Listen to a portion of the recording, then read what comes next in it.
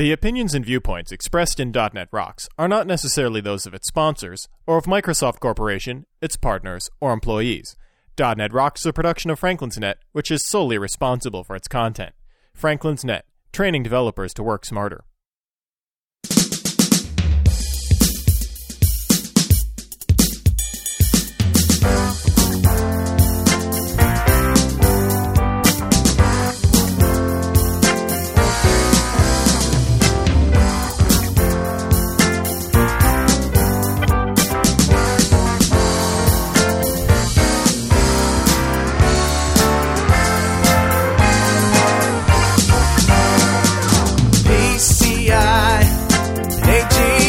Hey, Rockheads, a question. Gakoop or non-Gakoop? It's time for another stellar episode of .NET Rocks, the internet audio talk show for .NET developers with Carl Franklin and Richard Campbell. This is Jeff Maciolik, here to announce show number 101 with guest Mark Miller, recorded live Friday, February 18th, 2005. .NET Rocks is brought to you by Franklin's Net, training developers to work smarter, and now offering hands-on VBNet, ASP.NET, and C# classes online at www.franklins.net. And by Data Dynamics, makers of ActiveReports.net, simple, powerful, and cost-effective reporting for Windows Forms and ASP.NET web applications. Online at www.datadynamics.com. Support is also provided by Code Magazine, the leading independent magazine for .NET developers, online at www.code-magazine.com. And now, the man whose mother told him to never trust a Delphi zealot, Carl Franklin. 500 names. Call my friends to play internet games, digital blood. Oh, yeah. How you guys doing? This is Carl Franklin, host of .NET Rocks, the internet audio talk show for .NET developers, podcasting live, almost live from New London, Connecticut, on the east coast of the United States of America. It's a beautiful Friday night here in Connecticut. Began to snow a little bit earlier, but who cares about that? I want to introduce for the first time his first public appearance as co-host of .NET Rocks, Mark Miller. Thank you, everybody. Vancouver, British Columbia. What? Richard Campbell.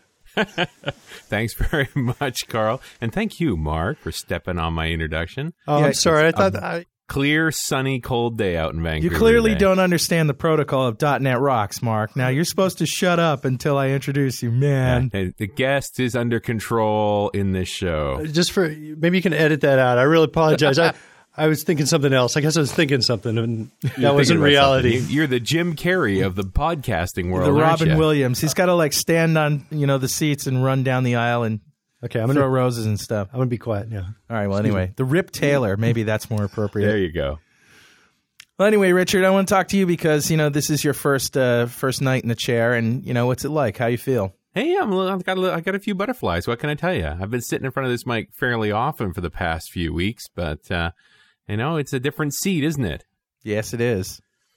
I guess the real difference is I don't have to sit down with a bunch of prep material as much, Now I'm mostly supposed to be listening and reacting rather than having my own little shtick.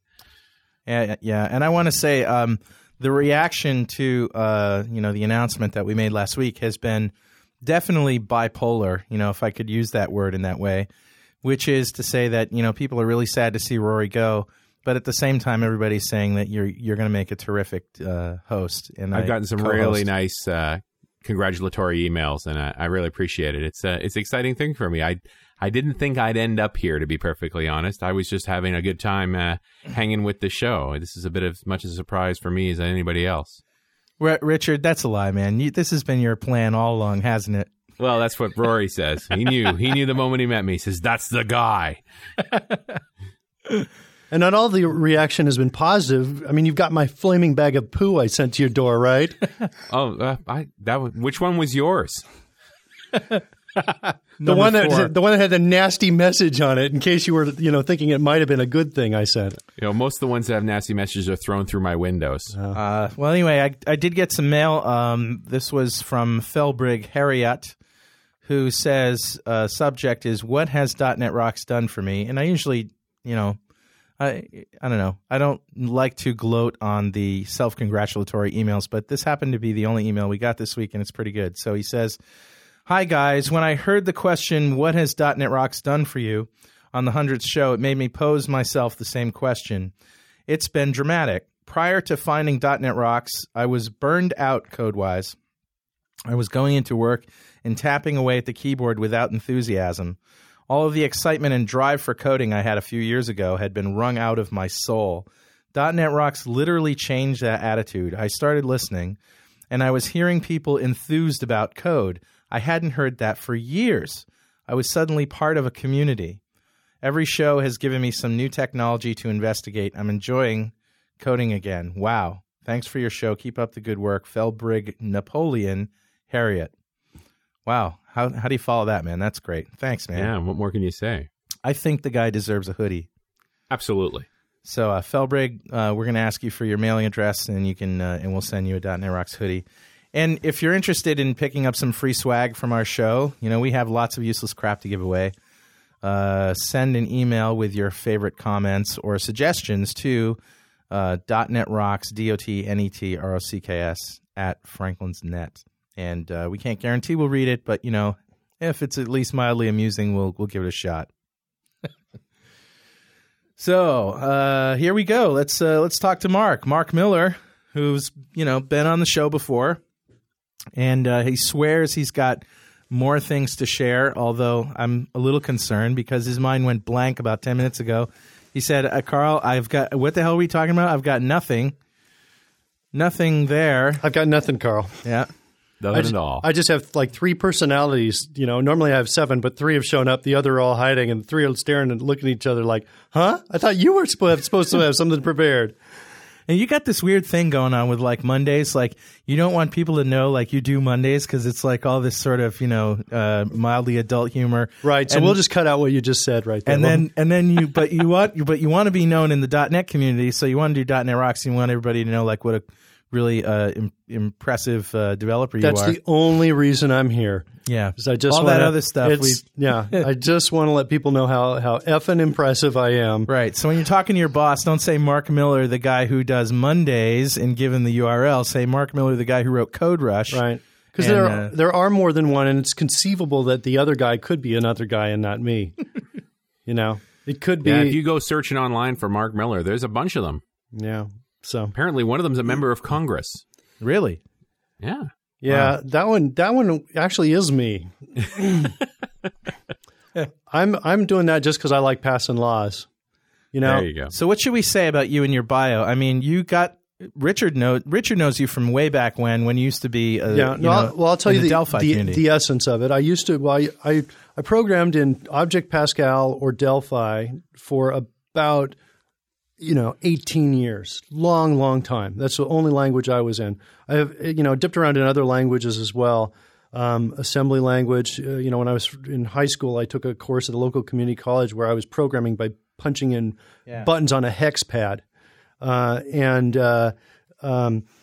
so, sorry, I'm just totally distracted by Carl's little he just threw out there in the middle because he wasn't really serious. He wasn't sincere at all with that. No, that's called banter to keep the listeners awake. Yeah, well, I was like, you're not listening to me. That's insincere, man. I wasn't because somebody just IM'd me and told me the .NET Rocks website is broken. And I had to check it, and it's not, so he's smoking crack. So I apologize. Okay, no problem. Now I'm back. I'm feeling comfortable again because I would be doing the same thing if somebody told me that. So, the essence is I program in Object Pascal / Delphi for a long time. Transitioned over into C#, and I've been in C# for about almost 2 years now, I think. And that's essentially it. I speak around different parts of the world. I used to do a lot of conferences in the Delphi world, and I'm trying to not offend as many people in the Microsoft world, so I can. And let's face it. I mean, Richard, he was a superstar in the Delphi world. He was one of the rock stars of the Delphi world. I mean, as big as you could get. And that's where I met him, was at a conference, and he was monstrous. He's also trying to convert me. He goes, Campbell, you're kind of cool. Why are you programming that crappy language? Come over to the white side. The light side, yeah. Leave the dark side. Yeah, I said that. I did. And then you pointed out the other day that Mark, you're over here in the dark side, aren't you? Yeah. And I'm like, welcome to the dark side, baby. Yeah. In fact, I gotta show you this link. Okay. So just a little diversion here. If you want to meet Mark Miller at his prime, let me give you a little Shrinkster link for this. This is a shot. Actually, they mentioned this on the chat channel. Shrinkster.com 3WX. It's a diary page. Okay. From a Borland conference, 1998. In Toronto. And if you scroll down, there's a photo of a very young Mark Miller. He's got hair, man. He's got hair. Holy crap. Look at him. Good looking too, man. Yeah. And that was high-speed film because you almost look like you're holding still there. And you know what's weird is the president there, Jerome, he's looking at you in a kind of a very creepy way. I don't know. That's a kind of a creepy look, don't you think? Yeah. This is his name's actually pronounced Jeroen. Oh, Jeroen. Jeroen Pluimers. You're right. And he's actually a very cool guy, man. And then, yeah, no offense, Jeroen. I didn't mean to offend you, but that's a kind of a creepy photo. In the shot above is my arch nemesis Ray Konopka on the left, and right. And we used to have this ongoing kind of battle. He was also a speaker, and I publicly hated him because publicly I say this because privately, he was a great guy. We're good friends. But publicly, I told everybody that I hated him because he was, more professional than me, got better speaker scores than I did. Everybody liked him, more than me. And he was like the perfect older brother, except for he was younger. And then it made me hate him even more, So You showed me when you were here the very first time I met you, you were doing some Code Rush training with me, that you showed me a video that you'd made, which was sort of like The Simpsons with voiceovers. Right. And they showed it at, it had like the president of Borland, all these characters in it. It was all animated. Yeah, it was all animated. And it was, it was the kind of stuff that we would do here at .NET Rocks in the .NET community. But this was like shown at the equivalent of the PDC in the Borland world or TechEd or something, right? This was shown at like... It was Borland. It was. I used to do a session in there called the Dark Side of Delphi, and I would go for I would try to go for about an hour of just funny stuff. Yeah. But all geared around developers. Right. So one of the things I had was a version control check-in, check-out system where I merged, video game technology with version control. And so the idea is after you're done working, you want to check something in, you go into first-person shooter mode. And there's real jeopardy here, right? Because the real problem with games is, you get hit, you just go to your save point and you start up again. Right. There's real jeopardy here. If you get hit, we start blasting holes in the code. And so I switch over to the editor and show a hole right through the editor, and so there'd be technology, right? Because we do custom region, but we'd blast it right through the IDE and then I jump back in again. And so I do those kinds of things. That's cool.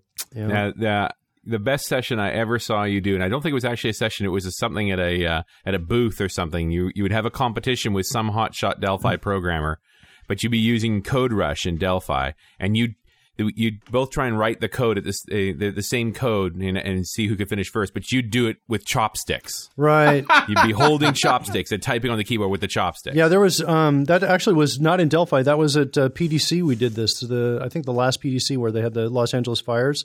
Right. And it was a great competition we had where if anybody could beat me and I was restricted and handicapped in some way, they would get time in the money booth. And we had this money booth with real cash. Well, actually, it wasn't. It was not real cash in the booth. We'd write a check, but basically it was sure. Monopoly cash kind of thing. It's kind of like Price is Right? They give you a check at the end, and how you're not going to cash it. And it's 3 feet long. So the guy would go in, and what we ended up doing is we ended up just as being good sports. We gave everybody time in it. And it was kind of cool, except for all that class action lawsuit from all the paper cuts that people got. All right, so I want to know how you came over to the .NET side. I mean, it had to do with Code Rush, right? Because Code Rush was a Delphi product first. We actually talked about this a little bit the last time, so I don't want to get into into a huge amount of detail here. But the essence of it is that I was I'd been kind of looking in this direction for a while. Yeah. I saw my market was appearing to dwindle, and I was certainly getting that feedback from other third-party developers. And so I said, there were all these signs, and so I said, you know what, I'm definitely going to go in this direction. Okay. And the experience was actually a great one because I really liked the extensibility of the Visual Studio IDE, and also from a just from a design standpoint, I really enjoyed that as well. So that was the start of that, and that was about 2 years ago. Well, you came to the Connecticut.net user group a few weeks ago when you were up here, and you did a session on just sort of general OOP stuff and GDI, and it was just like, Mark Unplugged, basically, is what it was. You just went off in several directions, and you talked about some things that really rang true that I think would be very important for our listeners to hear. You have like this set of rules for object-oriented programming. And it actually ruffled a few feathers in the talk, because some people were like, well, isn't that going to be a maintenance nightmare? Blah blah blah. Bringing out, I don't know if you remember what I'm talking about. One of the things that you suggested was putting every class in its own, giving every class its own file. Yeah. That wasn't, I think, the problem the one guy had. I'm trying to remember what he had. He had a problem on distribution. No, it was distribution. It was we'll talk about assemblies. Assemblies, that was his problem. But, let's just cover the first thing you talked about, because putting a class in one class per file is great if you're working on a team a team. Because then you don't have to go through all the files and find where the classes are. Right, exactly. If you want to find a particular class, its class name, you immediately know its file name. You know what file it's in. And this is let me say one other thing. This is a scalable discipline. Yeah. In other words, once you do this, if you double or triple the size of your team, it still works just as well. And you don't have to change the way, you don't have to work any harder to make it.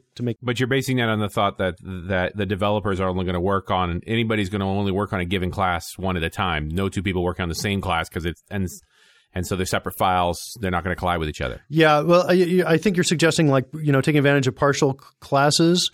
Is that what you're talking about? I'm just saying, supporting your point that it's scalable because you tend to only work in one class. I see. I was thinking more along the lines it's scalable from the standpoint of you still get the benefit of this discipline without any additional work, regardless of how many people you add to the team. Yeah. That's kind of what I meant by that. For a second, I was wondering if you were asking me about, does this now limit the situation where I've got, I have two people that want to work on the same class at the same time. Yeah. That's a rare situation, I think. And if that situation comes up, my recommendation is you really need two classes there. You've got a situation where you have two classes. Well, the thing that I thought about was something you may not even have considered, but as a VB developer, right, a VB6 developer, VB4, 5, and 6 gave us classes, but we were limited to only putting one class in one file. Mm-hmm. Like the file and the class were intimately linked, and the name of the class file was the name of the class. Right. And in VBNet, we felt liberated because we could actually put more than one class in one file.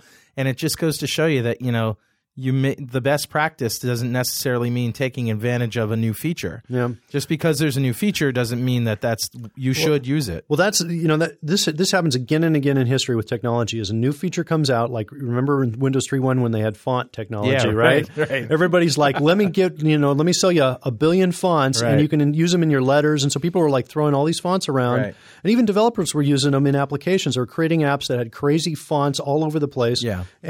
And that's what happens when new technology comes out. I mean, quite frankly, I'm scared to death when the 3D stuff and all the other animation stuff comes out in Avalon. I'm just like, because I just know people are going to abuse the heck out of it for a couple of years before everybody starts getting some sense. The equivalent I would think of is when Microsoft first jumped on the internet bandwagon, all that Generation 0 internet technology was appallingly bad. Yeah. It took a long time to sort of sort through and figure out what was decent software, what was not decent software. And even Microsoft themselves, you get that impression that sometimes they just throw stuff on the wall, see if it sticks, and lots of technology just evaporated, and the stuff that stuck got new versions and improved. Yeah. And then there's the stuff that they use themselves and they feel so proud of, and they go out and tell everybody about it, and everybody's like, oh, well, we're supposed to use that now. Like the GAC, right? The Global Assembly Cache. People are telling me, so we've got this website, that uses these business objects, and we're putting them in the GAC, and we're having a hard time trying to update the website. And it's like, well, yeah. Why are you putting them in there? It's like, well, so then they're shared. Well, what are you trying to do? Save disk space? But the problem is that Microsoft builds development tools, and they think that way rather than thinking about building business applications. Right. So it's a good rule. But there was another thing that you mentioned in your list of, I don't know, you probably don't have a list, form a list on paper, but you have it in your head. But another one was prefixing. the names of the class files and the names of assemblies. Like you have a prefixing Oh, system. yeah. Well, we were talking – one of the things – the context of that suggestion was under was first under the general architecture suggestion I had that plug-in architectures are good. Yes. And that was the essence of it. So basically what I said is, look, if you've got an application and you have parts of your application that you want to be ultra flexible – over time, you're going to be changing these again and again. Yeah. Or alternatively, you've got a section of your application that you want swappable. You want to swap out a different kind of provider for that dynamically, either while it's running or a decision made on install or something like that. Yeah. These kinds of solutions are solved by plug-in architectures. Once you have a plug-in architecture, the next thing you can implement is something called load on demand. And load on demand is something that you go out and explicitly say, I'm going to load this particular assembly because I know I'm going to need it soon. Yeah. Right? Now, .NET architecture will give you kind of a generic load on demand built in. Yeah. The first time you reference a class for the first time, it's going to load that assembly it's in. Yeah. Okay. So you kind of get that already with .NET, which is kind of nice. But the problem is that can't preload it. No. The problem is that sometimes you want to, do the equivalent of working with the class, but controlling when the thing. Well, actually, that's a kind of a bad example. I want to say the equivalent of this, but it's really rough. But it's analogous to working with the class before you actually load the assembly.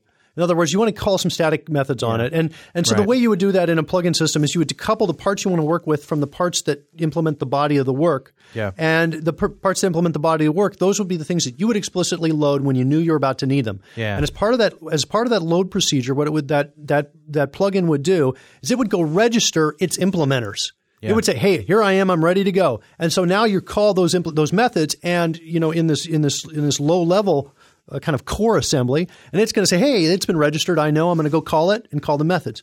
And that gives you this great load on demand that the built-in .NET architecture cannot give you all by itself. Very cool. So once you have load on demand, you can now you gain benefits of fast startup time. Okay, because now instead of loading everything on startup, you load very quickly, like Visual Studio. Right. If you look at Visual Studio, how it loads up very, very fast. Yeah. Visual Studio's load on demand architecture though is not as great as it could be though. If you're a plugin developer for Visual Studio, an add-in developer, for Visual Studio, you know this because you've no doubt written an add-in command and then changed the name of it and then tried running again and it doesn't know about the new name. And the distinction between the way Visual Studio does it and the way I recommend that people do this is what you need to do is you need to check the date. You're obviously going to be profiling this to sense demand, right? You're profiling your when I say profiling, I mean you're taking kind of you're monitoring. Getting a silhouette of the of what the needs are inside of that thing you're going to load later. And you do that the first time you load it, but you also store the date time file stamp. And so the next time you go in and you compare these two, and if the date hasn't changed, you don't need to profile it again. And so you just say, we'll save it till demand occurs. And Visual Studio doesn't do that. So if I rebuild and indicating some change, it doesn't go say, oh, hey, he's got more commands, he's got whatever. So the first time it's loaded, it takes a shortcut. Now this shortcut is good for everybody except for add-in developers, or anybody who's going to install an update to an add-in, I guess as well. I guess it would affect them there. So we've got load on demand. Okay. Now, to really get the benefits of load on demand, the thing that I was suggesting that got stirred up some controversy is you need to do the opposite of what actually some Microsoft guys have been saying, and that is instead of putting everything, what they'll do is they'll say, hey, for performance, we recommend putting everything in one assembly. Yeah. Because then you're not loading all these assemblies. The reason they say that is because the time to find the assembly is a little longer than ideally you'd like it to be. Now, because it's got to check for cultural issues. It could be in the GAC. It could be. There's a lot of places that have to be checked. Yeah. And so they say don't do a lot of small stuff. But actually, we should just say that things loading from the GAC are actually pretty fast. But that's okay. That's fine. I mean, I didn't mean to suggest that they were slow. Half of our stuff's in the but the thing is you have to look. And I think the first place. Well, I forget the order, but I believe the GAC is first. If it's not first, it's second. The first is like local directory, I think. But you can also specify. GAC is before local directory. Oh, it is. Okay. Yeah. All right. Cool. Yeah. All right. So we have some of our stuff in the GAC and some of our stuff is not in the GAC. But to get the true fastest performance, once you have a great load-on-demand architecture in place, you want smaller packages, not bigger ones. Yeah. It's the opposite of what they're saying. And one of the guys that was real upset about this was, well, I'm installing – my customers are going to go nuts. They're going to go in their directory and they're going to see 100 assemblies. 100 assemblies. How do you deal with that? Yeah. And he was looking for an answer that said, you put them all in one with this magic tool. And the answer is they don't look there. That's not where they look. What are your customers doing looking at your assembly? Right. Well, that was the first answer. And the other thing I said is, look, initially this is going to put a higher burden on your guy who's doing the installs, right? Because he's got, instead of one EXE, he's got like maybe 20 to deal with, right? So he's got to, change his script a little bit. But that's not a big burden. Once you have this, you actually have this wonderful flexibility where if you want to take out a feature, you just don't distribute that DLL, that assembly. And you just take it out. In other words, we can control features, what features are going to be in the product in the install script, not by you going back to developers and saying, hey, recompile.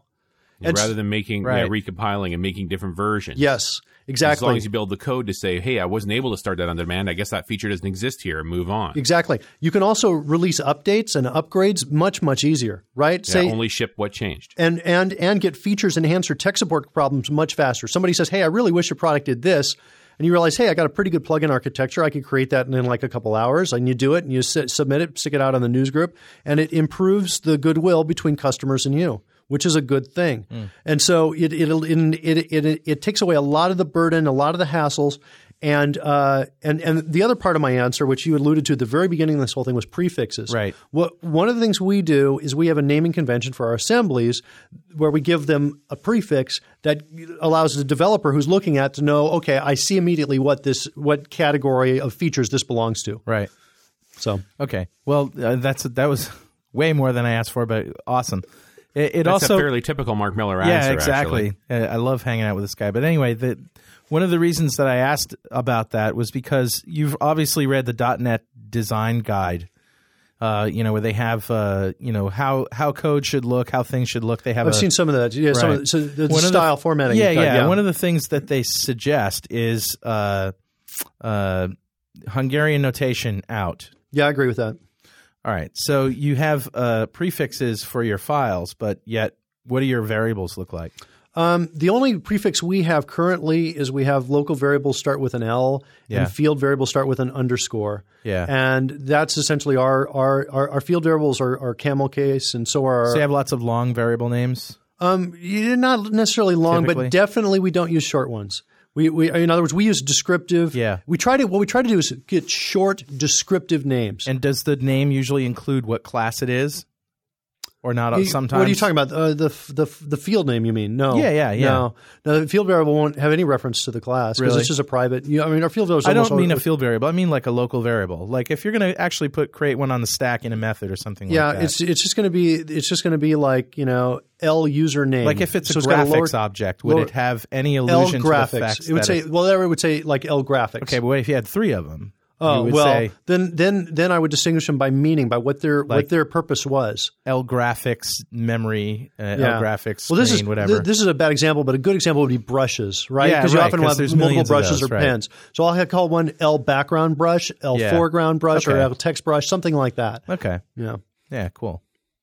So basically, the key is readability. Right. That's what I totally agree, man. That's the key. You want it so that you can read this easily, so anybody else on the team can read this easily, so that if you posted this out somewhere else, you're not going to be embarrassed by it. That's the essence of what you want. The only exception I'll do to the long variable names is like with the I iterator. Yeah. Or I might do a J iterator. I use I all the time. But every once in a while, though, if there's if I have a method with maybe more than one iterator in it, I will, and it makes sense, I will change one of these iterators to a well-meaning name, like index or something else to because it makes sense. Yeah. But I don't do that all the time, but I will do it every once in a while. That's almost verbatim what I do. Exactly, because you don't want to get. Then we have no show. If you agree with me on every point, we have no show, Carl. Okay. Well, you never see IJKL in nested for loops. Now I will tell you an embarrassing but funny story if you want to hear it. Sure. For the longest time in Pascal, I used J as my default iterator. Yeah. And the reason I did was because of some early code I wrote long time ago, where I was using global variable I as my iterator variable in all my methods. And I realized, I didn't realize that was a problem until I saw that it was a problem. And then it was a bad problem to fix. Big problem to fix, right? And it was horrible. So this is totally embarrassing. This is like totally embarrassing story. We won't have to cut this out of the show. So no way, man. Oh yeah, we will. No way. So anyway, when I realized that, my way out for any new iterators in there was to go to the next letter of the alphabet, which was J. And so for years after that, I used J as my default iterator variable. So that was, I wasn't always an impressive guy. I used to suck at, quite frankly, Well, we have a question for the Suckmaster here from the chat room regarding sealed and not inheritable. Since a majority of classes you write will never be extended, do you think it'd be a good idea to have VSNet default to sealed, not inheritable for class definitions? No. Would you consider sealing your classes to be an OOP best practice? No. If you're not sure that you'll ever extend the class? No, I never would. I'm actually a big inheritance guy. I know that every once in a while you get these guys that are like, inheritance sucks, and let me tell you why. And they run through the problems, and I guess I would agree with the problems if it's improperly implemented. Inheritance has problems if it's improperly implemented. Yeah. But if given thought and care in design, inheritance absolutely rocks. And personally, I hate it. I will tell you that I have run up against at least two cases in the .NET architecture. One I can't remember, but the other one I definitely remember, where I wanted to descend and it was sealed. And I was like, you bastards, Yeah. And this is the thing, is sealing it does nothing for you except screw you up later. Right. Yeah, I'm not sure if there's any performance. Do you know if there's any performance issue with that or something? I get the sense that there's. I don't think so. I was thinking something with static methods or something. I think I may have heard something off the side. I don't know, but the reason I think that they have that is for security reasons, right? In other words, or at least that's my assumption. My assumption is you seal a class for security reasons because you don't want somebody to create a descendant on the fly and spoof their way into your app. Right. So true base classes that are used broadly are the sort of things you may want to seal just so that people don't mess with them. Right. Well, not base class. You said base classes, but you mean you mean descendants. Yeah. So I don't. I just am. I'm still a big inheritance guy. Yeah. I still think OOP design and is great. And you're like you're not into interfaces that much, are you? A little bit. I mean, it's. You told me once that you're not a big interface guy. At one point in my life, I was not. At one point, I was doing a session. This was a Delphi session, and this guy. I was on design patterns, and this guy is saying, "Well, why don't you use not inheritance? Why don't you use interfaces for the factories?" And I'm like, "Huh?" And he's like, "Use interfaces for the factories." I go, "Like, what are you talking about? Are you talking about for the creation mechanism?" He's like, "Yeah." And I'm like, no, and he's going, but why? And I'm like, and finally, and I'm like, because the interfaces suck. So that was my brilliant argument. But part of the reason I said that is because every single training session I'd ever seen on interfaces had a contrived example that was better solved with inheritance. Yeah, and it wasn't until providers, plugins, that's where interfaces really shine. Well, and another one is the observer design pattern. Yeah, observers. Think about observer for a second, right? You've got a subject and you've got observers. What happens when you want to introduce this architecture into an existing hierarchy like the .NET framework, Windows Forms, right? Yeah. So let's say you want to have your form be able to be participant as an observer on another form that might be the subject, right? This is a great example where interfaces can solve the problem and inheritance cannot. Yep. And there are a lot of cases where both can solve the problem, and it's really a matter when I'm coming up to it. Now it's like a 50-50 split. When we've got a situation where we need the solution. The solution is decoupling, right? That's what the solution is. You don't care what the class is. You just need the elements. Or we've got some problem. The problem is we have tight coupling somewhere and we need to loosen it up. Yep. And half the time I'll say, well, let's stick an interface, and half the time I'll do inheritance. And now I tend to go with interfaces if I know for sure there's no way we're going to want to do any kind of, default implementation in the ancestor class. Yeah. And if there is a need for default implementation, I'll go with inheritance instead, because that's the slight edge it has over interfaces, is that you can provide default implementations and make the methods virtual. Descendants can override just the ones they choose. Yeah. And this is also really useful if you're going to have novice programmers working on this extensibility aspect of it. They're going to be working on the if they're going to be using this stuff, right? If you have developers are your customers, and you want to cut down on tech support, I give you two. If I give you an interface, you have to implement every single method in it. And if you don't, I get a tech support call. Right. If I give you an ancestor class that has default implementations, in those default implementations, I can put a message that says, hey, Carl, you forgot to override this method. You forgot to override me. And when you override, don't call the inherited. Right. Something along those lines. And I can tell you how to fix the problem you have. Or I can give you a compiler warning, things like that. So inheritance tends to edge out if it's going to be consumed by somebody other than a team member, other than an expert. Right. And that's my criteria. I see interfaces definitely in the provider and in the plugin and the observer that you said, but that's where you have to have a separation between the interface and the implementation. I agree, man. Every example I ever saw in any training class was always, they give you an example where it looks like they're trying to do inheritance, but you have to write the code. Yeah, but it's an interface. It's like, hey, you have to write the code. Well, yeah, that's the whole point. The other problem with interfaces is when they first came out, they were either too granular or too fat. Yeah. They either required way too much of you. Like I'm not an expert on this, but I think the file shell was an example of this. You had loads. If you wanted to put like a right-click menu item on the Windows Explorer on a file, you had to overload. You had to implement like 3 or 4 crazy methods that had nothing to do with showing your menu item and what you wanted to do, because the interface was too big. And so interfaces, when I was seeing all these examples, I was just seeing interfaces as introducing burden. And the bottom line, in my opinion, is that it's easy to set up a system with interfaces that suck, and it's easy to set up a system with inheritance that sucks. And you really need to apply good thought and good design to both. When it comes to inheritance, your good design, your thought is going to be applied towards which methods are virtual. Are they public or protected? That sort of thing. How can we override these? What kind of default behaviors am I going to do? And if your thought is applied towards interfaces, it's how do I get the granularity right? And you really need to think about it, because and I'll tell you, the best way for us is we create, instead of creating interfaces up front, we kind of use an XP approach where we create them essentially as needed.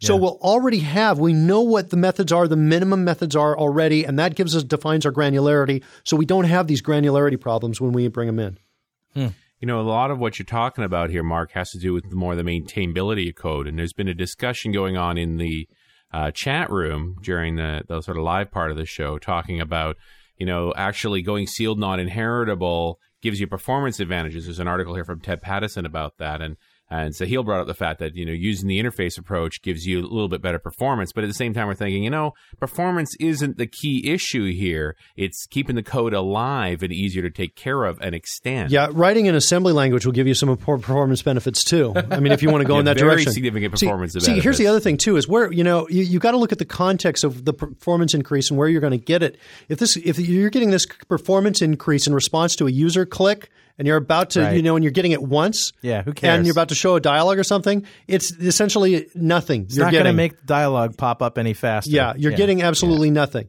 Anybody who talks to me about performance issues, the other one that's crazy, one that I hear every once, or at least personally I think is crazy, is when they talk about how GDI is this general conception that GDI plus is slow. Some of the things I showed in Carl's group and also in another session that I did on GDI plus is I essentially say, no, it's not slow. Take a look at all of these things that I'm doing here, that this code is doing here really fast, and you're not going to get it much faster at all, I think. And you actually made me feel really smart today, didn't that's right. Yeah, because we were talking about we don't need to bring this up though. Oh, come on, sure, man. Because conversely, while you look smart, I look dumb. Oh no, dude! There's no way you can look dumb. You are the god of GDI. No, man. No, this really clearly pretty much points out a major gap in my training. No. Come on, man. All right, we'll talk about it, but we have to cut it out from the show. All right, yeah, we'll definitely edit it. First of all, I got to say that Mark was looking for a solution for something, and he came up with a solution that's absolutely freaking brilliant.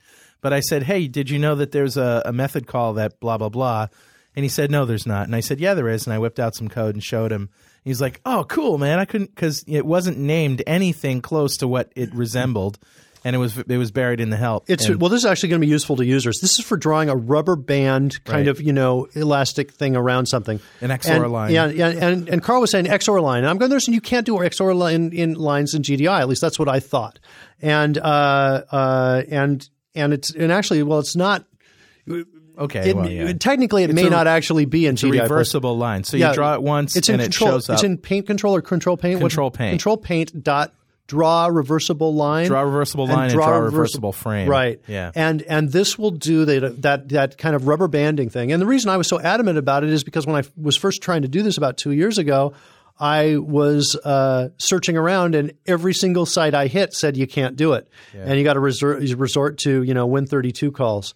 So and you know what? I was dang impressed when I saw it. But there was today. nothing special about how I figured that out. I went looking through the help, and I must just have stumbled across something that you didn't. But it goes to show you that you don't. It doesn't matter how. This guy Mark, he's like Mr. GDI. He wrote Code Rush, for crying out loud. That's like playing a video game in Visual Studio, man. With chopsticks. With chopsticks, it's insane. It's graphics everywhere.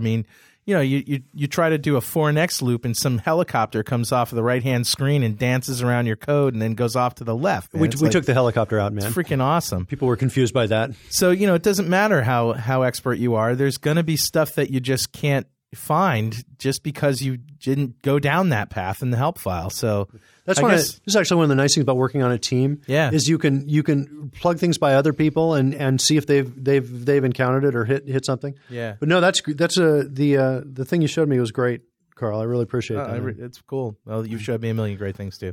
It's really great. Yeah, we have no show, man. As long as we agree. That's true. Why the heck isn't Rory here? Get out of my show. Get out right now, Richard.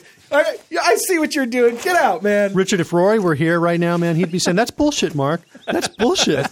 Okay, and we'd have a show. Total bullshit. You're just making this up. Yeah, exactly. I know you. I know what you're up to. Take your crack-smoking crack pipe and get the hell out of my show. All right, there we go. Now we got a show. Now we got a show. I've been waiting for the toilet flush the whole time. The crack pipe. That's all. So I got nothing. All right. So nothing at all. Here's another question from the chat room from Brian Morehouse. You mentioned novice programmers. Any other guidelines or rules of thumb for working with them? Yeah, well... Nice shirt, man. You just took off your coat, and he's got a shirt that says, "Coding is not a crime." Yeah. That's a great shirt. Yeah, well, when I'm frequently having the federal marshals, break into my place, and I just want to make sure they're clear on the rules, So, hey, man, I gotta play that link again. I gotta play that thing again, man. What my message? Yeah, your message that you left for the 100th show. So good. Just in case you missed it. Congratulations on your 100th show, man. I know I had a great time when I was up there, and I want to say thank you to you because if you recall, when I was up there, we had we were dealing with my caffeine addiction problem, and I just want to not again. Hey! Just a minute. I just want to say thanks, Carl. Hold on, I got to do a couple things here, but I want to say thank you. Ever since I switched to crack cocaine, the caffeine addictions are totally gone, and I appreciate. Yeah, I'm coming. Fucking pigs are back. Hold on, just a minute. All right, Carl, I gotta go. Thanks a lot. That's not good. Bye. That is so good. What are the odds of that happening while I was leaving the message for you? I know, really. Yeah, strangest thing.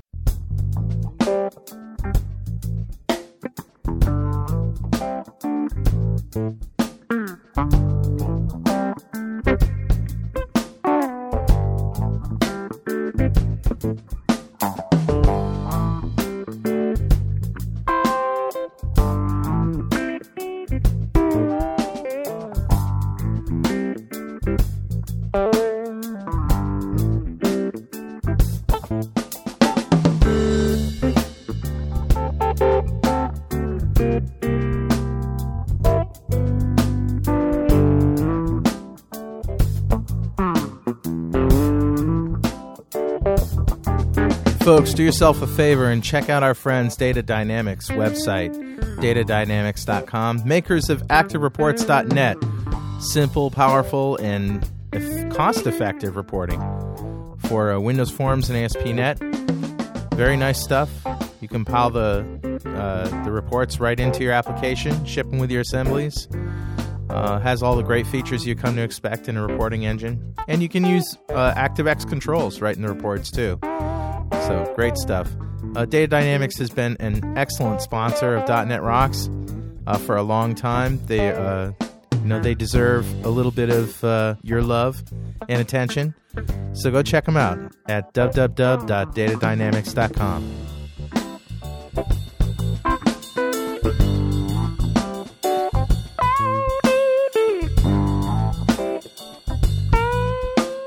All right, so back to the question: novice programmers. You obviously, you obviously deal with them. It's not so much that I categorize all our customer base as novices, but it's an issue of if your customers, if either you've got novice programmers on the team, or your customer base consists your customers are your programmers, component developers. For you example. have the same goals. You want to simplify the extensibility of your product. Right? The same goals for both Absolutely. sets. Okay. Now, for the guys in-house, absolutely recommend this and insist on this with, whoever's objecting in your company. Pair program. Okay. Get these guys working with an expert in your company from day one. Okay. Because here's the deal. What's the alternative? The alternative is new guy starts up. Right? Even if he's a good programmer, he's not familiar with your code base, right? New guy starts up. If you're really super organized, you slam down a document on his desk. He says, this is our code base. Here, read it, study it, learn it. Yeah. And in 3 months, we're going to expect you to be proficient. Okay? And so he's on his own trying to figure it out. Now, let's contrast this with, say you're the new guy in the company, right? You go in and you're sitting down on first day one with a developer who's experienced, and you're maintaining something. You're maintaining code right there from day one. Yeah. And you're at the keyboard, and he's right next to you. And you're just immersed. Yeah. Okay? Think of it like a study partner in college. That's exactly what it is. I remember my grades in high school were always bad until I started studying with a study partner, and it made all the difference in the world. It's made a huge difference for us. It absolutely is. Even if you take a look at, even if you dismiss every other aspect of XP programming, pair programming is the fastest way to get a new guy up to speed and to be not only up to speed, but to become a better developer. Yeah. I've heard stories. I was talking to these guys who were doing XP programming remotely from a place in California to I think a place in Arizona, and they pair program everybody on there. They pair program about 5 hours a day. 3 to 5 hours a day. And the rest they work on their own on whatever tasks they're going to be doing. Yeah. And but they weren't always pair programming. They started out, a traditional house. And some guy said, hey, we should let's kind of move over to this XP kind of thing and let's do this. And what they found were that most of the developers were comfortable with this. There were some hurdles to get over in pair programming. I can talk about those, but most were.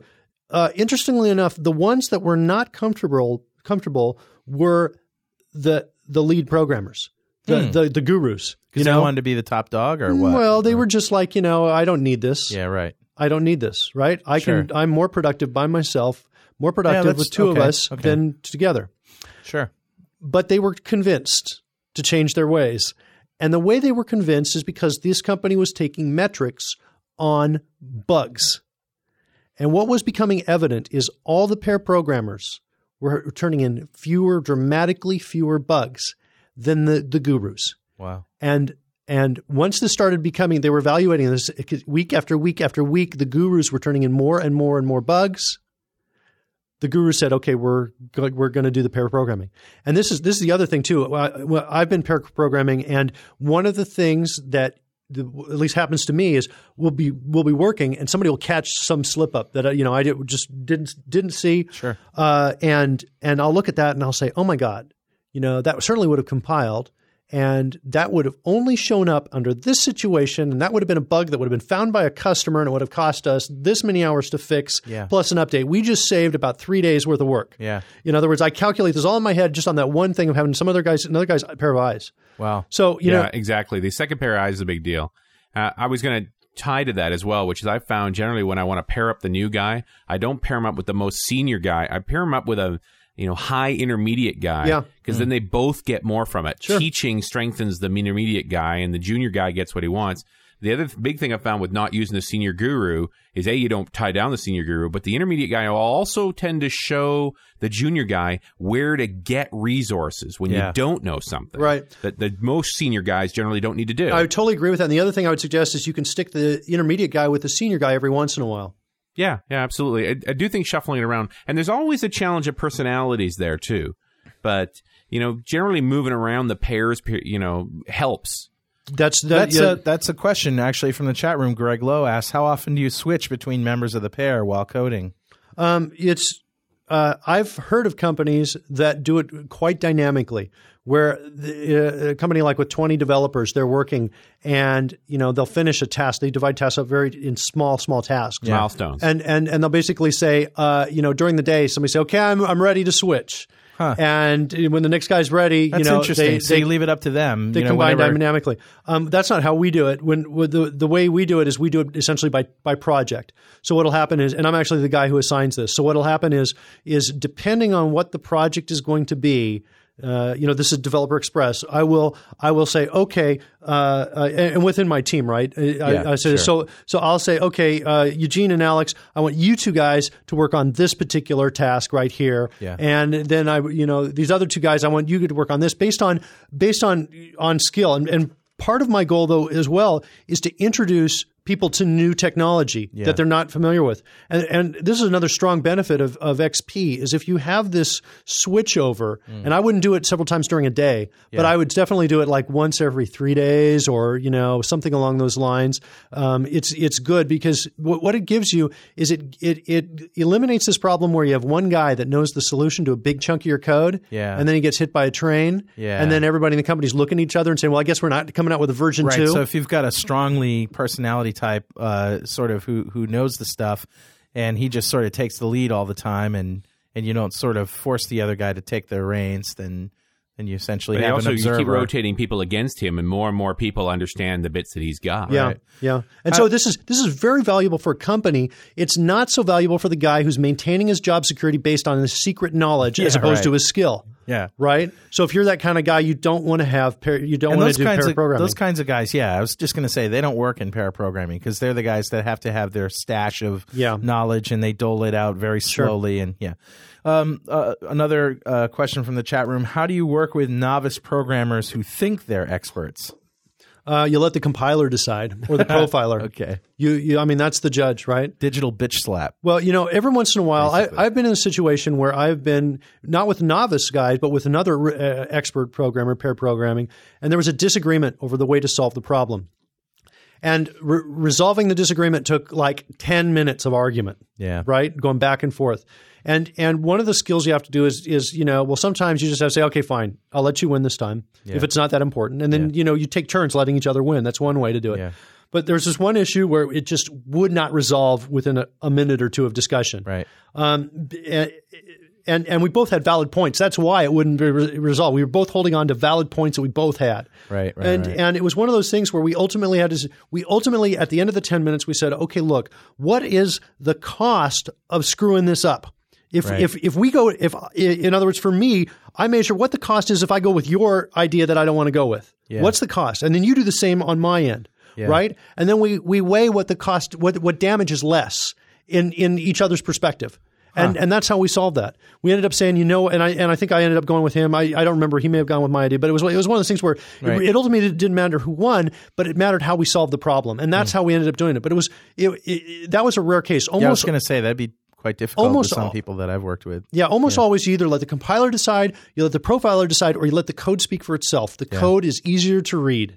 Yeah. Now you can get this problem in C++ more often because in C++ you can have a guru.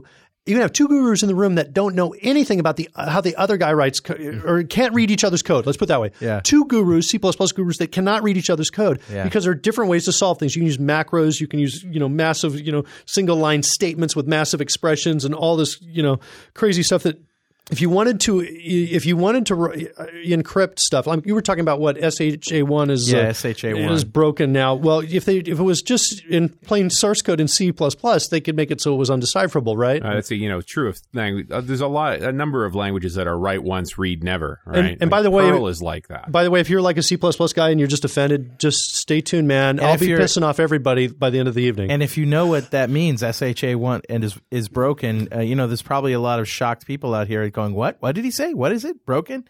But I did get an email from going to a URL, and I'll shrinksterize it right now, that some people have cracked SHA-1, and it's essentially got a bullet in the head. No longer. Well, that's subject to interpretation. I mean, they found a 2 to the 69th hash operation solution, which means, your typical off-the-shelf machine's going to crack it in 2,000 or 3,000 years. But you could build an array that could crack it in under a year. The more salient point to this is that eventually, with Moore's law continuing to progress the way it is, in 5 years it'll be routinely crackable. So it's now time to start thinking about how do we get off of SHA-1. And the URL is shrinkster.com/3x0 to that article where. So it's not really a bullet in the head; it's kind of in the leg. Well, it is a bullet in the head in the sense that the thing is ultimately doomed to die. Right. So maybe it's a bullet to the gut. Yeah. Well, I was thinking the leg, but without any, patching equipment nearby. Mm-hmm. Yeah. Good. I got nothing, man. Sorry. Nothing. Crickets. Yeah. Actually, I can send you to another article related to that as well. Not that I think the register is always the most rational place, but they are talking more in the sense of, all right, it's broken, but, it's not like it's going to spontaneously combust. So shrinkster.com 3xi gives you another spin on the same problem. So so you program for DevExpress. Obviously, you're working on CodeRush, you're working on Refactor. You got all these great developer tools that you're working on. What is like a typical day for you in the life of a coder? Are you coding at home? Are you coding at the office? Are you on the phone? Are you doing more business than coding? Are you what's Sure. Well, I'm doing our team is spread out all over the world. So I've got a guy in the United States. I've got the bulk of my team is outside of the United States, and the other thing is I'm extremely passionate about what I'm doing. So I'm working. Yeah. I essentially get out of bed, go to my home office, and I'm connected and talking with our guys in Russia, and that's also usually how I leave it too. I go to bed talking to those guys as well. And so there's that aspect of it. I'm doing more, I don't know if I'd call it necessarily business things more, but I'm doing less nonstop coding during the day than I used to do. Yeah. I step in every once in a while when things are just too effing complex for anybody else to do, and it's just got to be something that I got to do. And I'll often spec things out where I'll say, here is how we're going to solve this problem that appears like we can't solve it. And that's one of the things that I really enjoy is I love it when I'm in a room and everybody says, okay, that can't be done. Yeah. And then it occurs to me somehow a way that we can do it. Yeah. And it's usually not like the approved way, right? But it's a way, and with enough, safety netting and everything else, we can make the whole thing work. Yeah. For example, the way that you did the rubber banding thing, it was real brilliant. He drew a black cross that was semi-transparent next to a white cross that was semi-transparent. Yeah, this wasn't actually rubber banding. This was for a cross in the middle of a magnifier. Of great, basically any sort of bitmap data, but you always have to be able to see the cross. Right. And so it's great. I mean, I did, because this is how it started. You asked, is that XOR? Yeah. And I said, no, you can't XOR. But the way I solved that particular problem, which is actually cool, is I created two crosses right next to each other off by a pixel. Pixel to the right, pixel down. One cross was drawn in black at 50% opacity, and the other was in white at 50% opacity. So any background, because this was for a magnifier, right? And any background that showed up inside of there, you could see this against any background color. Very cool. Very cool. Yeah, and it looks like almost like a beveled glass thing. And because it's only a pixel thick, it's precise. You remind me of Albert Einstein because, one of his most famous quotes that I like is, imagination is more important than knowledge. And there you go. there you go, man. It's all about solving the problem. It's all about finding out EMC squared, equals MC squared.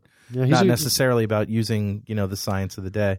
Yeah, well, that's the thing is I think one of the skills that I've kind of had since I was a kid was essentially the ability to not believe anything anybody told me if they said this is your limitation or this is the limitation of what can be done. Here's the box. And in other words, I'm extremely skeptical when somebody says this is all that's available, all that we have. Right. And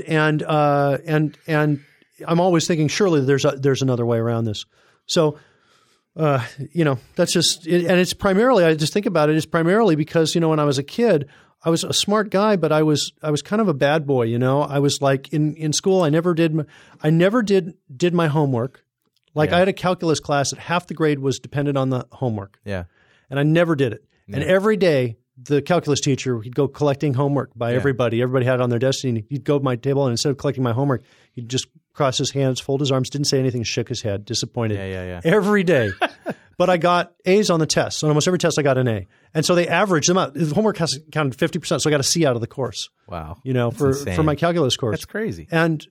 But I was like just a rebellious kid. And as a result, adults were like, trying to limit me, put me, say you can't do this or you can't do that. Yeah. You're not going to be able to whatever. And I'm like, that's BS. Yeah. It's BS. I know it's BS. I know I can get past that. Getting back to the team thing, Rory Becker from the chat room says, do you have any tips on working with and managing a team which is spread out around the world? Obviously, this is something that more people are doing just than you. Yeah, I am as good. Skype works every once. Skype is okay for doing voice communications. Mm-hmm. The thing that I've found is the one of the best ways, most effective ways I can communicate is with screenshots and annotations on the screenshots. Whether that's a screenshot, if I want to do a screenshot as a prototype, I'll do that. Sometimes I'll even do an animated GIF where I say, this is what I'm expecting it to look like, only faster, because GIF is kind of slow in terms of how fast it can move the stuff. So I will do that. When I'm doing bug reports, I'll do a screenshot of whatever thing is wrong, and I'll be throwing arrows all over the place. And this is actually one of the points that I brought up in the session at the user group is I was talking about presenting information with clarity. Yeah. And one of the ways that you can present information, if you choose it, is in serial, which is kind of like a slideshow in a presentation. Here's my one point, and then now here's my next point, right? Yeah. And you're only seeing that one thing. And at a time. And that is much harder to understand than information in parallel. Sure, because you have no reference at any one point in time. Exactly. No context. And in addition to that, information in serial, you have to consume it at the pace in which it's delivered. Right. You cannot control that, right? Yeah. Whereas information in parallel, if you're looking at it visually, you can go back and forth, left and right at your own pace, right? Yeah. And so what I'll do is I will have a lot of information in parallel on the picture while I say this is this, this is that. I have arrows pointing, connecting. I try to make everything as clear as I can. And these, it's funny. I look at every once in a while I look at these diagrams that I create, and I've created a lot of them. And I'm saying, this might be interesting only to developers, I think, but as a book. In other words, showing clarity and showing also design over time too. Here was our initial. This is what it was next. But so notice the arrows only go up, not down. There's always more arrows, not less. Oh, I see what you're saying. No, well, it's not bad. But one of the things that I did do is one of the guys that we had, he would say, okay, essentially think he was done, right? And he would say, okay, I did it. And one of the things that I did, because I was, I looked at this and I saw about 10 or something things wrong with it, that, either he wasn't paying attention or he wasn't pushing it hard enough. Yeah. And what I did is we have like a private news group where the team can post things and talk to each other. Sure. And that's another thing I highly recommend. And because it's really motivational if somebody puts a post up there and it's one of your problems to know that everybody else has seen that. Yeah. Right? And so we put any immediate issues, important issues in this news group. Well, one of the things I did is I bloated this diagram with every single thing wrong, right? Yeah. In other words, you thought you were done, and here, look now this, and this was only in 5 minutes of looking at it, so you better go back. In other words, the idea in that case was to hit the guy, with a lot of force in terms of, here's everything. It's a bad choice of words, but the idea is I wanted to overwhelm him, to yank him out of his nirvana, out of his state where he thought you used euphoria, where he thought everything was okay. He writes it, compiles, and he's done. Yeah. And I really wanted to give him the sense that, you're wasting my time. If I can find this if I can find problems in a few minutes, you're not doing your job. The problems I expect to find are problems that take me, a half hour of probing to find if the code hits my desk. Do you think it's possible to pair program over a distance of several thousand miles? Oh yeah, I mean you can do it. You can do it. Do you use VNC, for example? No, I haven't. I've used VNC not for pair programming, but kind of for pair code reviews. Okay. I used NetOp for pair programming from Danware. It gives really nice performance, and combined with now the main thing is if you do pair programming over long distance, whoever is going to be the host machine has to have a fast upload speed. Okay, that's right. You need a fast upload speed. So that's important because you're sending screenshots. Every time the screen gets a paint, you're sending that little bitmap across. We've done that, here at Franklin's Net with classes. Our remote classes, we use Ultra VNC, and of course we have Gigundo bandwidth. Well, we haven't for a while. Right. Thank God we didn't have any remote classes during that. Gigundo, I'm not familiar with that term. That's like a technical term. That's like a certain amount of. Yeah, what is it's a Malese kind of term. Oh, good. Explain Gigundo with the word Malese. That'll come out real clear to me exactly. now. So no idea what you're saying. Man. That's okay.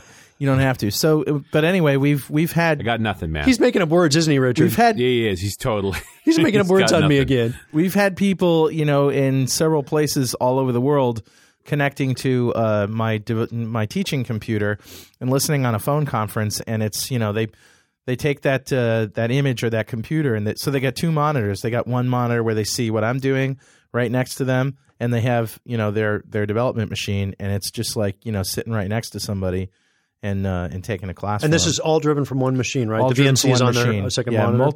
Multiple clients from multiple places.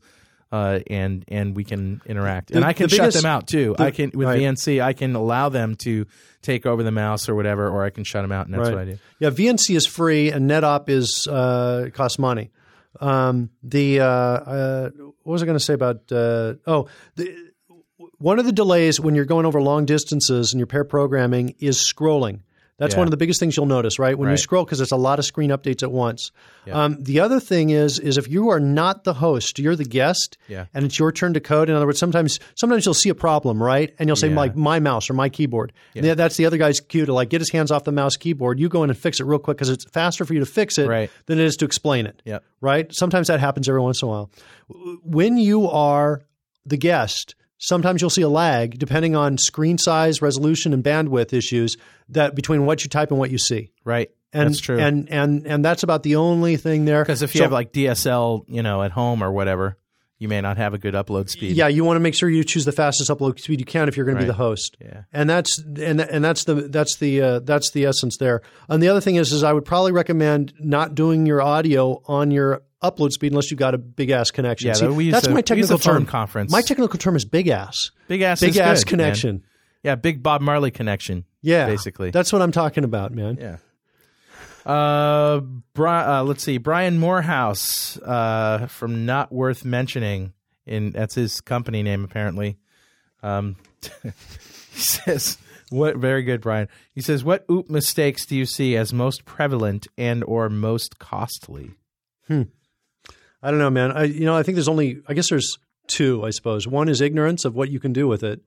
In other words, not being aware of what you can do with it. Yeah. And the second one is, which is coupled with that, is, I've just seen a couple of these posts where people are like, real against inheritance. They're And it's just these crazy posts because all their experiences with bad designs with inheritance. Yeah, yeah. And so it really, really, really can be good. Now, you know what? This reminds me. There was a question earlier about, what do you recommend? How do you work with novices? Right. One of the things that I think is a great, great, great idea for anybody's application, if you've got an application that's developed and worked on by a team and you got new guys coming in, or novice programmers that are also maintaining it, one of the things that I strongly recommend is consider a component-based architecture.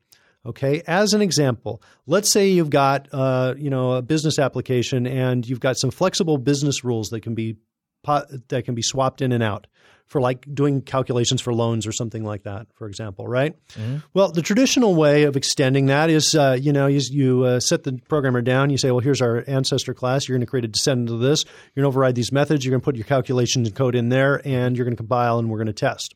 Mm-hmm. Right? Mm-hmm. And so he's got to become familiar with the intricacies of that interface. Consider a different alternative where that ancestor class had a wrapper that was a component descendant, and that component was dropped on the form on a designer. Well, not a form, but maybe a non-visual container, right? Right. And it had properties. Properties were like name of the loan calculation metric, for example, right? And it had events, calculate. Yeah. Right? So what's he do? He drops it on, he double clicks, on the event. Or if he's in VB, he goes to that crazy drop down that you guys have, man. You guys got to rebel against that, I think. You really do. No comment. You really do, man. No comment. I'm like, how do I do an event? This language, I hate this language. It's only because that we've never had to write the code to handle events and delegates that we are confused by them. No, okay. Well, I that's fine. I mean, you still. We like the drop down, click, man. Just leave us alone and do your own thing. All right, man. Well, all right. Okay. I suppose I could learn tolerance.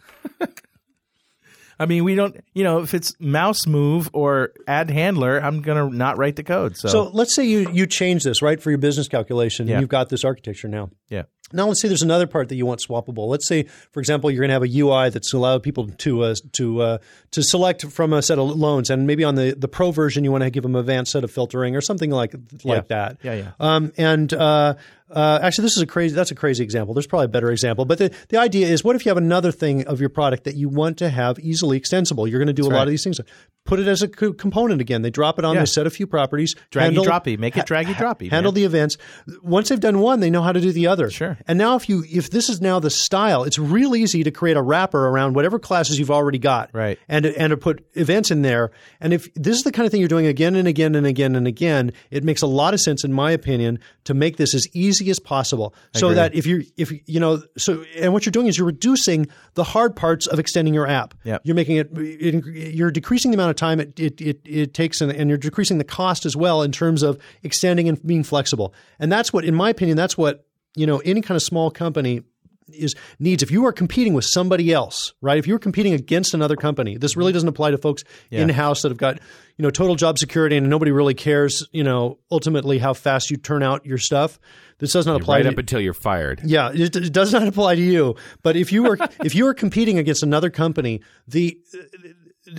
one of the ways that you can gain a competitive advantage is by making it faster and easier for you to extend your products. And that's just bottom line. Like, as an example, look at what we do. We are extending Visual Studio itself, the IDE. When VS 2002 and 2003 came out, a lot of people looked at it and said, you know what, this IDE is pretty good. You know? And so now what's my idea? My idea is, hey, let's try and make it better, and let's compete against Microsoft. Right? Because they've got, 50, 60 guys in there, right, in the IDE? Yeah. And I don't have 50 or 60 guys on my team. I'll tell you that much right now. Right. But so I have to come up with a competitive advantage.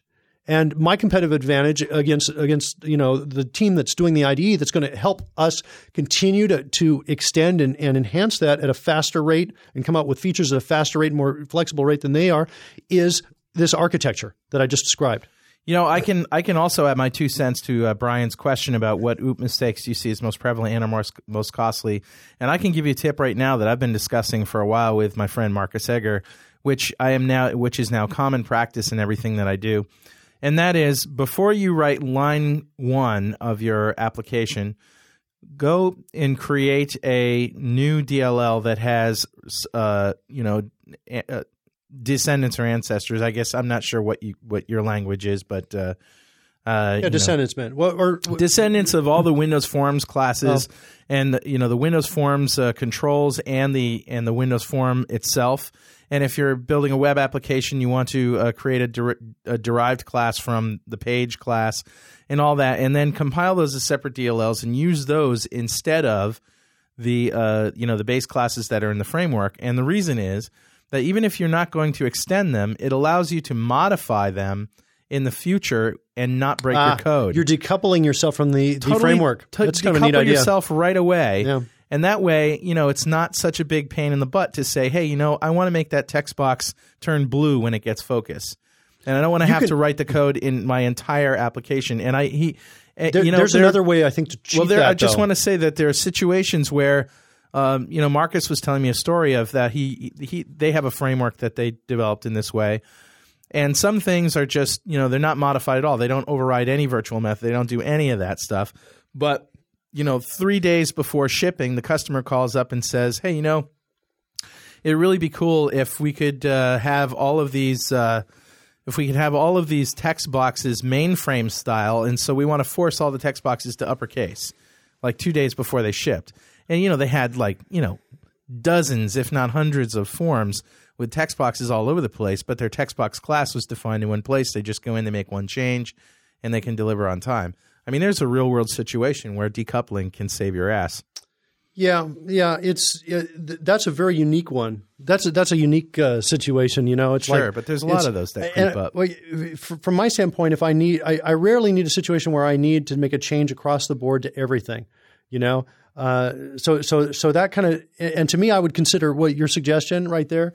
I would just consider it like way too much work to start off with. Let's do that if we need to, and do it on an as needed basis. One of the things you can do is if you're willing to accept a recompile, you can do essentially this trick just by changing the reference. So instead of referencing system.windows.forms, you reference your assembly, give everything the same name. Right, but do you have to change the reference in the properties of the reference itself, right? Not the imports or using statements, but the actual reference for the project. Okay. Right. And I think you can solve that the exact same way on demand, but you have to solve it a whole assembly at a time, whole namespace at a time. But you also have to rewrite. You have to use the same names. You have to write an assembly that has the same names as the classes you're overriding. And that's I don't know if I would want to do that. But, But anyway, guess what? We have a message from Rory Blythe.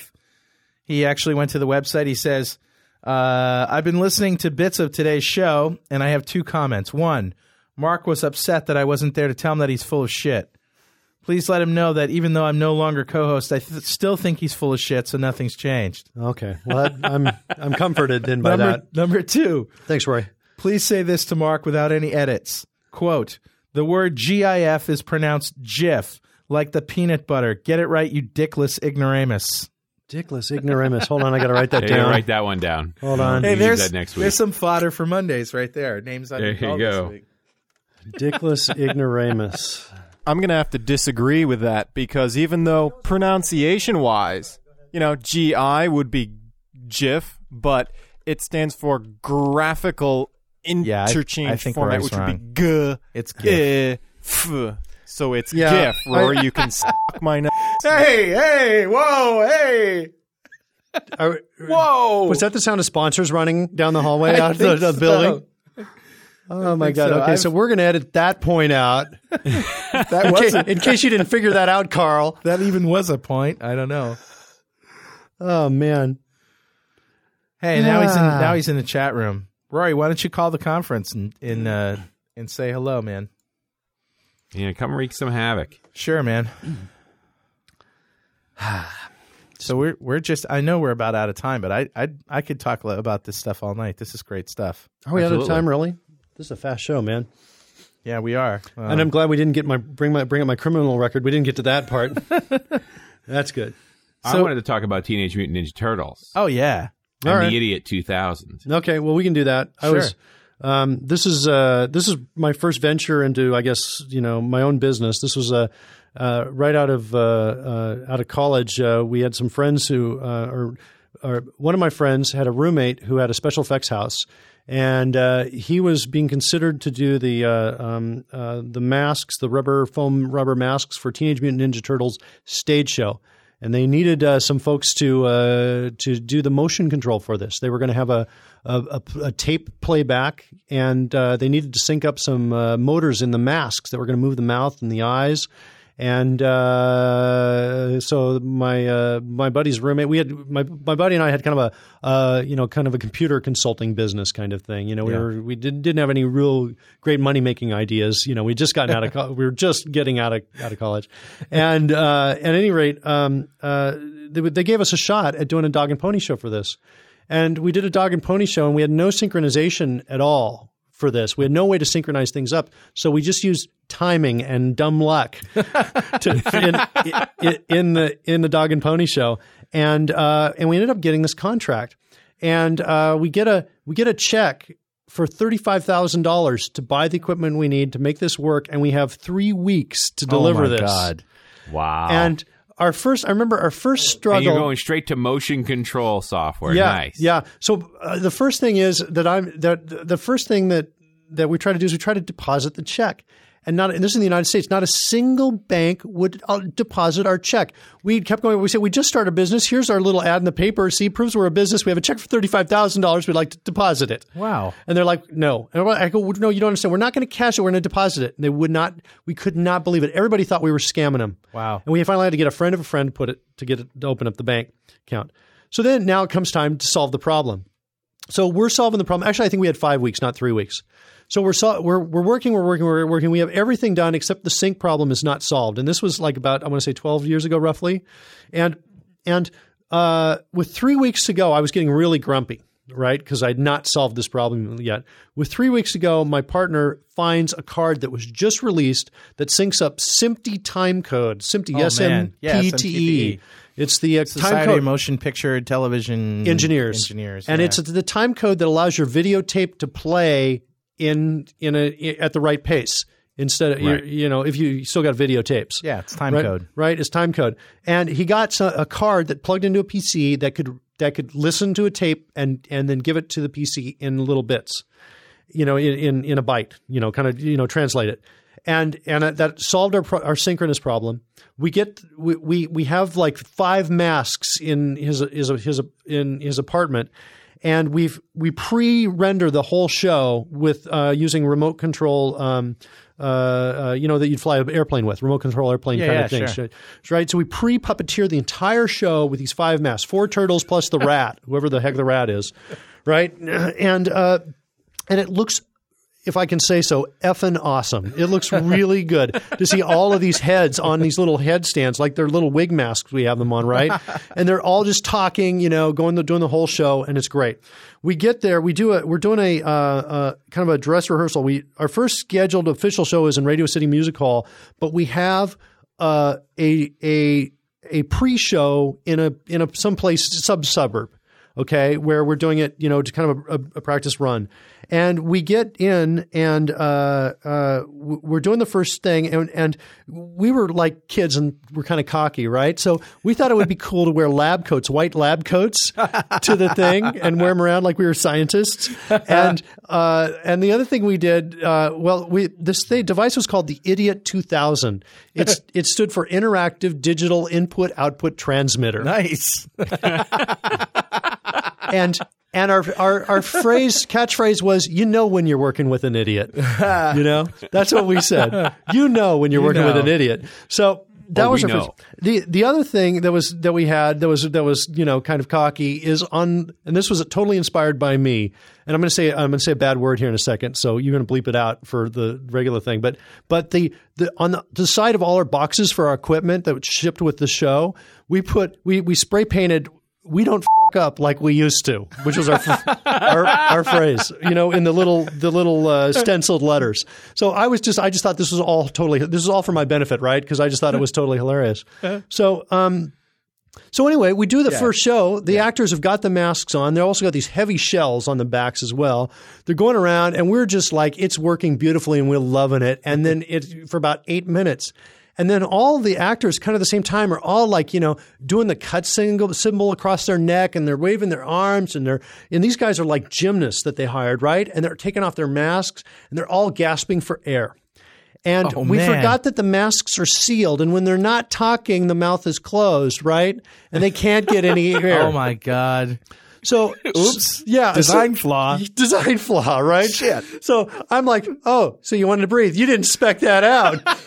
You didn't spec That'll be an extra $35,000, please. I need to check in advance before I can let you breathe. See, well, we were not experienced then. We just said, okay. So I went back and I said, well, I've got this thing that previously recorded in one shot. Now I needed the ability to punch in on a single channel like the mouth, open it up. Yeah. When they're not talking in a way that's not obvious, right? Right. So they can get some air. Yeah. The other thing they built into the stage, they built in these fans all over the stage and gave them some streamers coming out. You could have just made the mouth open like a half an inch and make them look like they were lost in thought. You really want to give them more room than that, believe it or not. You really do. You really want to open this wide because these guys are doing a lot of gymnastic stuff. So couldn't they have like poked holes in the nose or something? No, man. No. Why did they have to be hermetically sealed? I mean, no, it wasn't that they were sealed. It was just that they were closed enough. There's just no way to get air to come in. And you couldn't poke a hole in the mask somewhere? I mean, no. You need a lot more. You need more space to come in. We could not poke a hole. I mean, there was holes around the neck. It wasn't like it was hermetically sealed. Oh, okay. It was just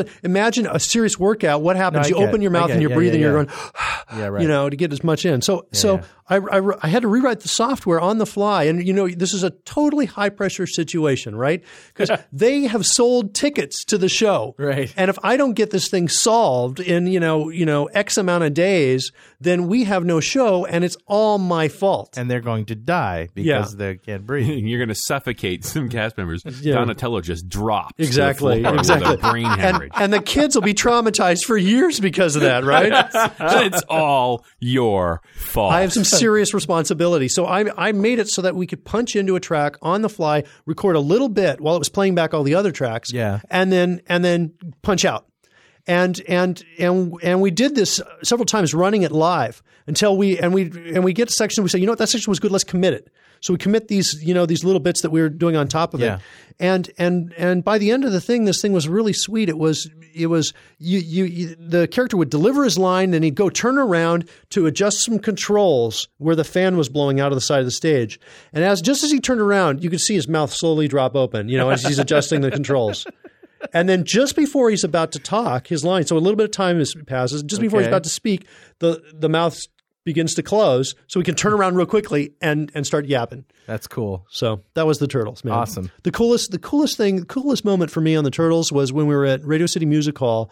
We had a moment, because the thing was essentially running itself. We had a moment where I think maybe somebody else was at the main control thing, but we were under the stage with the Turtles before the show started. All the kids are, stomping their feet and, clapping their hands, trying to get the Turtles to come out. It was like a rock show kind of thing, right? And the stage is dark, and you see the lights, from the spotlights moving around, coming through the cracks underneath. And then all of a sudden the twang from the guitar kicks in, the hydraulics on the stage pump up and raise the Turtles up right in front of us. And so we're still under the stage. And I turn to my partner and I say, not many people get to experience this. This is pretty fucking cool. So anyway, great. So that was the Turtles, man. So what's on the horizon for Mark Miller? Are you going to do any speaking or touring or, rock and roll shows? Or are you going to, strip clubs? What are you going to do, man? Well, no, I'm not going to any strip clubs, man. Well, if nobody knows, you are the sort of the center of the universe of the show Mondays. I thought you were going to say the center of the strip club universe, but that's Karen's job. But but you basically hold that show together. You're a great talent on it. And if you thought this was funny, you should check out Mondays. It's really, really funny. Well, but it is an adult. Yes, it is content. They're swearing and they're swearing. We say bad words content every once in a while. So if you think you're going to be entertained by that, then come on over. Right. But it isn't just inane, as some people have thought. Well, okay, it's inane, but it's funny too. So anyway, so what things am I doing? I don't know. I am working hard to. I'm working hard on Refactor is what I'm working on right now, which is it's still not released. Some people ask, when is that coming out? I think part of the reason why they're asking is because we're still calling it a beta, but I think they're sensing the quality of it is pretty good. We are working on things that are really primarily performance issues, memory issues on it right now. Yeah. We want to make sure that its hit on startup is essentially 0. So you start up Visual Studio, you notice no additional hit time at all on startup. And memory usage, we want to drop that down really, really low. So, you can't, in other words, you can't tell it's loaded other than the benefit. Yeah. You can't tell by any kind of metric or any other kind of thing. So we're essentially working on that. And it's just a matter of how high of quality can we get this? Because right now we essentially have the support of Developer Express. Right. The management of Developer Express has said, get this thing as good as you can make it, make the quality as high as you can, no pressure to release, no pressure to get this out. That's good. And it's a wonderful luxury, and it's a great feeling when you have this kind of support from your management to say, you know what, we believe in the quality of this. We want to make this thing as good as we can get this thing because we believe it's important.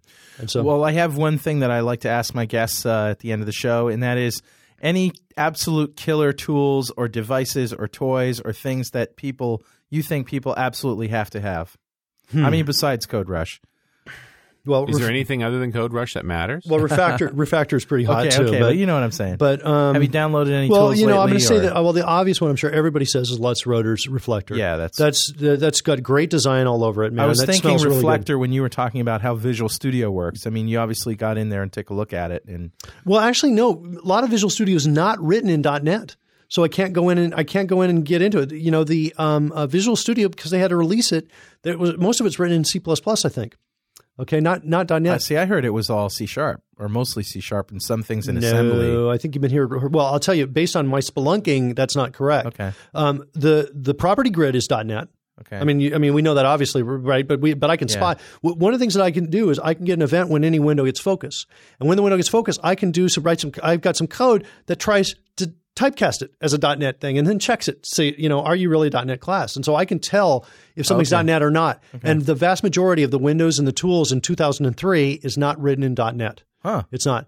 And, I talked to the guys about this, and it was basically the way it was explained to me, it was we got to get this thing out to market fast. So we decided not to write it in our own language. And I was like, okay, well, you're going to have to do that. That's going to hit you. Is this you're going to pay for that sometime, right? Is this like NDA knowledge here? Well, or is this public knowledge? I queried. I don't know if it's. I don't think it's not explicitly NDA, and it's probably not public knowledge either. I asked myself the question: is this under NDA? And I was like, I don't think so. So by the way, anybody at Microsoft, if you think that's under NDA, just let me know. Okay, just send me an email, and I'll send you an apology. I'll officially deny that I said it here. We're not recording this, right? There's no transcript or anything. Actually, it's all written in Perl. No, I mean this is just this was a remark somebody made to me, and that it was written in this way, and so. Yikes! Usually, one of the aspects of NDA is they say there's a responsibility that somebody said this is confidential, right? And they either say it or they note it in some way, and that was not noted. Okay, no. all right. So I don't think so. Well, you're off the hook then. All right. Well, Richard, what do you think? You like this job? I like this job. Well, and I'm really glad it was Mark first time around. Yeah. It was a great show, Mark. I wish we could go on, man, but the clock on the wall says all right, man. That's fine. Go. Appreciate the time, man. It was great. It's great talking to you. What can I say, man? You're brilliant. Oh, thanks, man. I love your tools, and I love listening to you talk, and I could talk to you all day. So come on back again sometime in the future. And, maybe I'll get you into Dev Connections, too. I'm going to try. Get you in there in Orlando. We'll talk. See you.